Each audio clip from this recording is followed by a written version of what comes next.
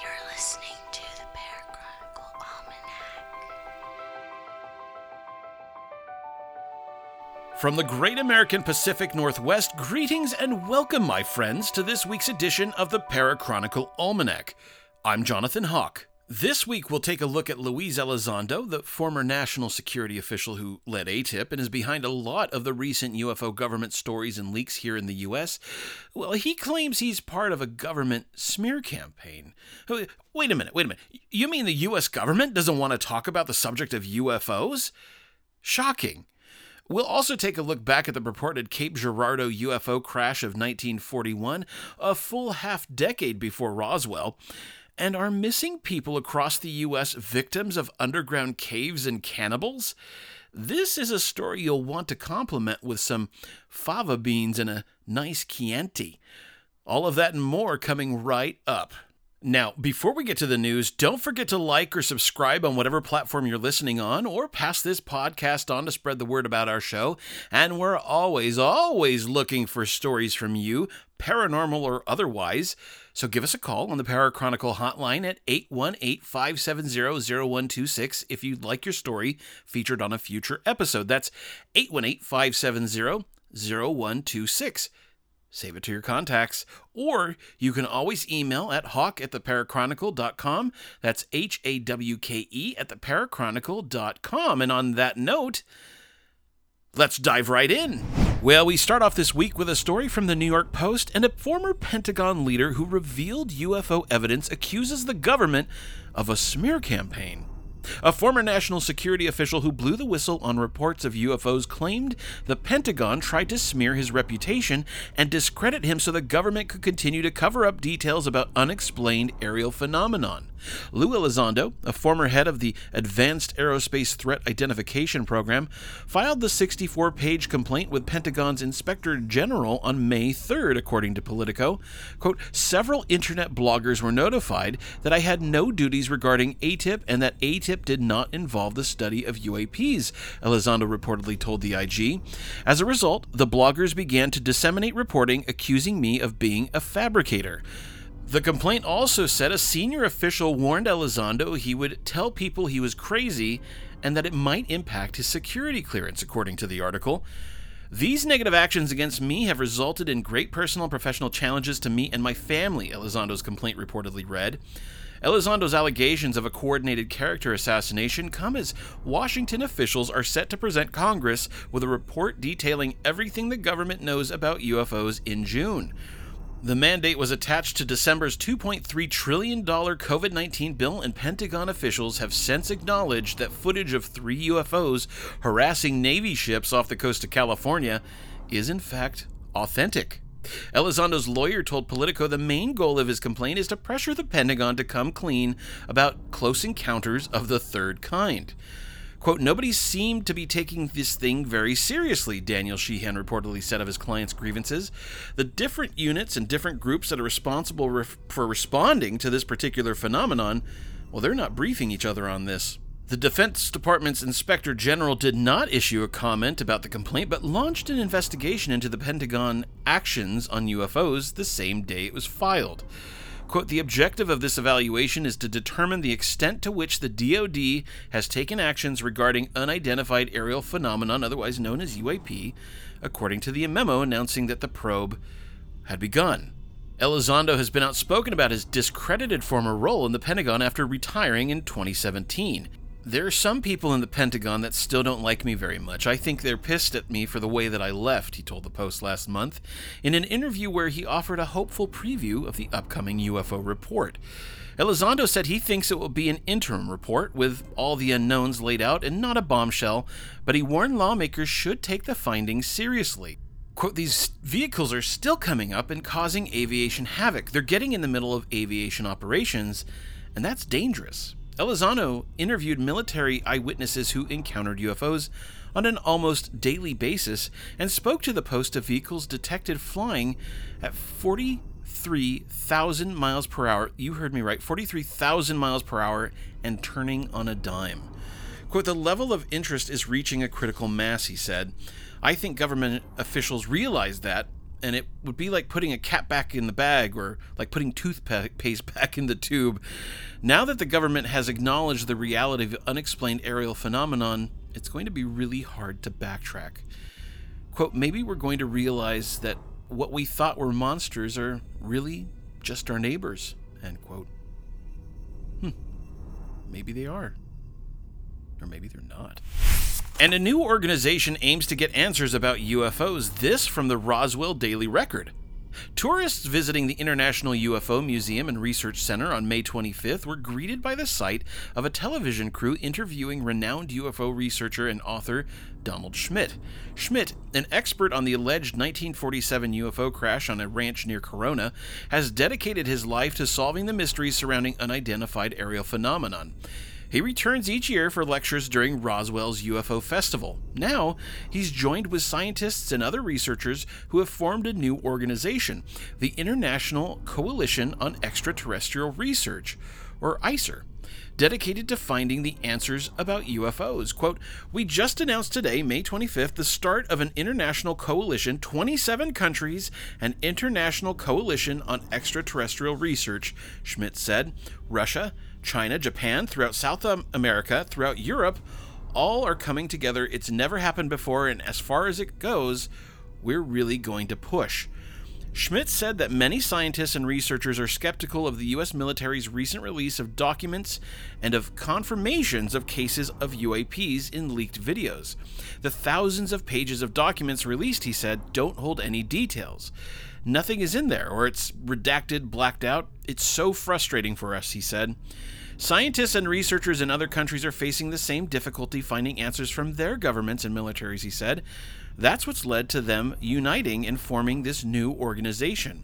Asked if any governments were involved, Schmitt said that wasn't the case, but we will eventually be recognized by UNESCO, which is the United Nations Educational, Scientific, and Cultural Organization, which means then that we can present at the UN, he said.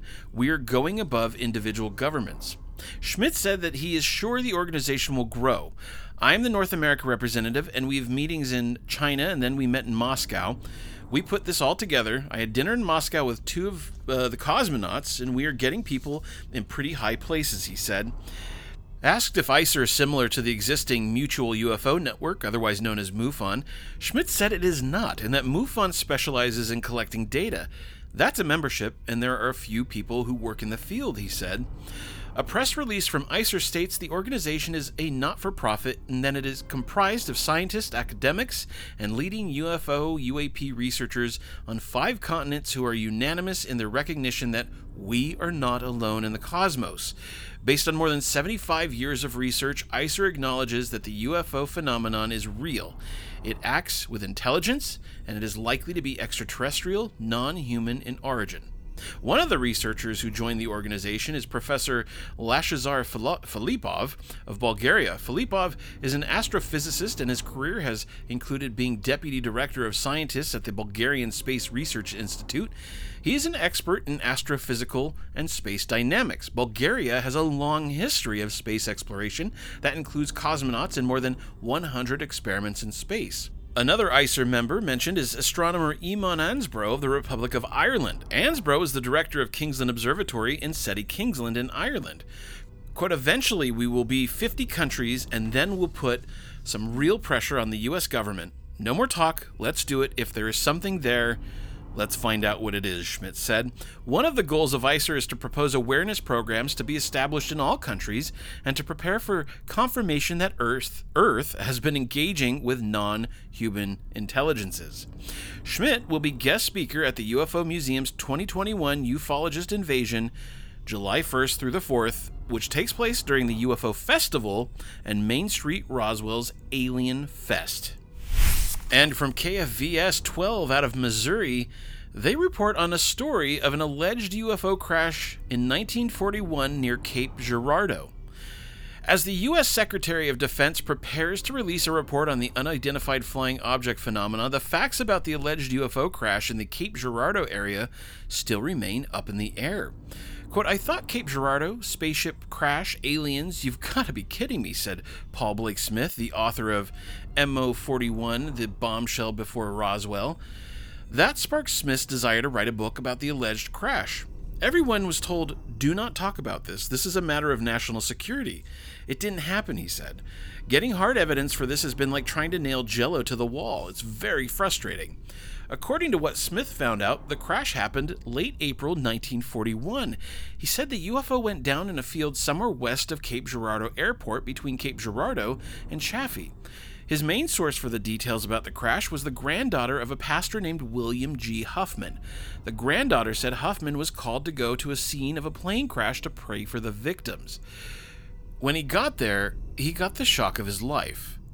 Quote, when he got there, he got the shock of his life. There was no cylindrical airplane with wings or propellers. There was a round silver disc that was broken open, and there was a field of debris, metallic shards that had set fire to the field, said Smith. Well, according to Smith and Huffman's granddaughter, there were 3 creatures at the scene. They said 2 had already died by the time Huffman arrived. Quote, one of them was apparently still alive, still breathing as Reverend Huffman knelt over this creature, and they were about 3.5 to 4 feet tall. Your typical grays, as we would call them today, with big black eyes and long, thin arms and legs, and the creature expired in front of him, said Smith.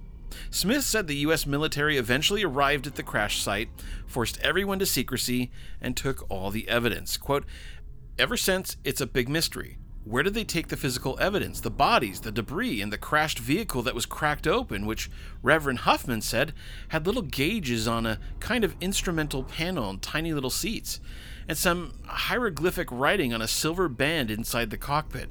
We couldn't make it out. He thought it was very mysterious, said Smith. After KFVS-12 reached out to the FBI, officials responded and said, quote, we are unable to identify records responsive to your request. The U.S. Air Force had a similar response and said they researched their files and found no documentation concerning this event. Air Force officials also said a review of the histories for the Air Corps Training Detachment of Sikeston, Missouri was undertaken. Regrettably, no mention was found in official unit histories regarding such an incident. The Cape Girardeau story should be a big bombshell story that got squelched, said Smith. Smith said he's not convinced the Secretary of Defense will release more information next month in his report about unidentified flying objects. Quote, I'm a little pessimistic. The government has covered this up for about 80 years. I don't see them suddenly reporting to Congress and the American people, but others feel that, yes, closure might be coming, he said. So did the alleged UFO crash of 1941 happen? Well, the answers depend on what people believe, but Smith said it doesn't need to stay that way. It really should have put Cape Girardeau on the map, and to this day it could if someone would just come up with some physical evidence, a piece of metal, even a small one. We sure encourage you to come out and prove this story once and for all, he said. So if any of you listening out there happen to have a story or evidence of this 1941 UFO crash near Cape Girardeau, well, we'd sure love to hear from you. You can always email me at hawk@theparachronicle.com. And finally this week from Lad Bible, a TikTok conspiracy theorist says people are going missing because of, quote, cannibal caves. A TikTok conspiracy theorist reckons people going missing in the U.S. are falling foul to a secret labyrinth of tunnels full of cannibals. Anyone have cannibal tunnels on the 2021 news bingo card? TikToker Dan stitched a video from a fellow TikTok user who spoke about the high number of people who disappear in U.S. national parks, never to be seen again. But Dan suggests that if you look at maps of the U.S. cave system, you'll see there's a high number of disappearances around them, something she believes could be due to cannibals. In the clip, she explains, if you look up where people go missing in national parks, it directly correlates to the cave system in the U.S. Quote, I know you have all seen videos where they talk about cannibals being in the woods and there just being feral people out in the woods. I kind of think there are communities of those people and they take people when they can. She also suggests that when people hear Bigfoot or Sasquatch sounds, it's actually the cannibals letting each other know they're around. Dan goes on, I think Sasquatch sounds that you hear in Missing 411 and those Sasquatch videos where it sounds like something's howling but they're not sure what it is, I think that's their way of communicating to each other and letting each other know who's where.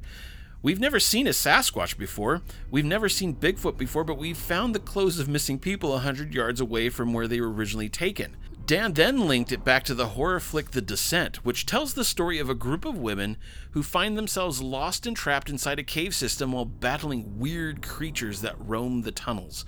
And her outlandish ideas freaking out fellow TikTokers, with one person commenting, "Wait, really? Feral people exist?"